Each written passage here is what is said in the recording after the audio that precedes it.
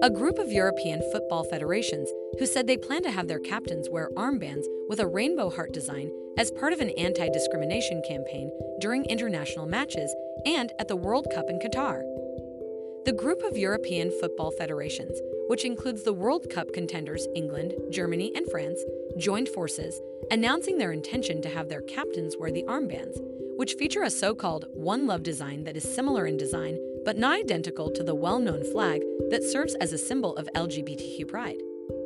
The Dutch Football Federation, which has played a leading role in the campaign, said 8 European teams that have qualified for Qatar would take part, and that 2 others would wear the armbands in coming national team matches in a European competition, the Nations League.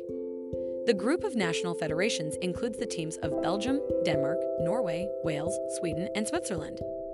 The latest front in a rift between football governing bodies and nations competing in Qatar who have faced sustained pressure from fans, human rights groups, and others to take a stand against the Gulf countries' laws against homosexuality and the treatment of the hundreds of thousands of foreign laborers who helped the tiny emirate prepare for the Middle East's first World Cup.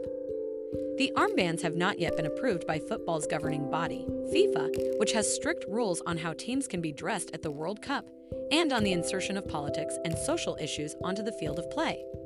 The decision by the federations to apply public pressure highlights the fine line that competing teams, as well as FIFA and its sponsors, are trying to navigate in balancing the demands of their fans and human rights groups while not upsetting Qatar, a conservative Muslim nation and the tournament's host.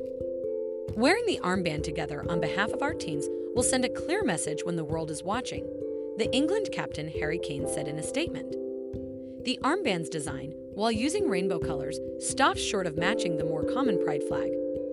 Qatar officials have long said that all fans are welcome at the month-long tournament in November and December. But security officials there also have warned supporters not to travel with the rainbow flag for their own safety, and it remains unclear how same-sex couples will be treated when it comes to policing and accommodations.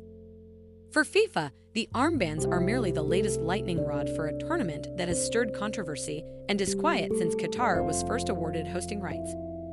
The Polish captain Robert Lewandowski, the reigning FIFA Player of the Year, accepted an armband in the colors of Ukraine's flag from the Ukrainian football great Andriy Shevchenko that he said he would carry with him to Qatar. Poland was among the European nations that said they would not play against Russia after its invasion of Ukraine.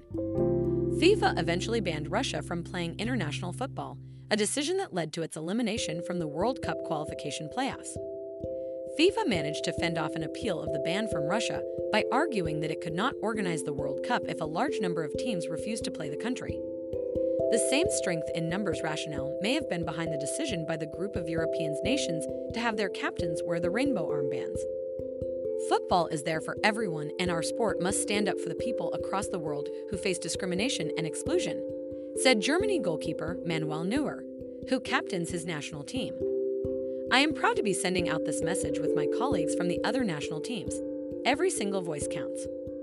England's Football Federation also announced that it would be lobbying to strengthen migrant worker rights in Qatar and expressed its support for compensation to be paid for any injuries and deaths during the construction phase of the World Cup. That desire stopped short of an effort from several human rights groups who are urging FIFA to create a $440 million compensation fund for workers. Human rights groups have claimed that more than 6,000 workers have died in construction projects related to the World Cup.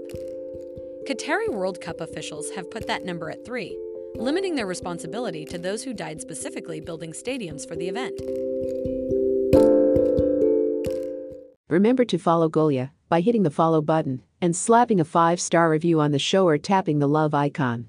Let's get to 1 million followers and tune in daily for new episodes.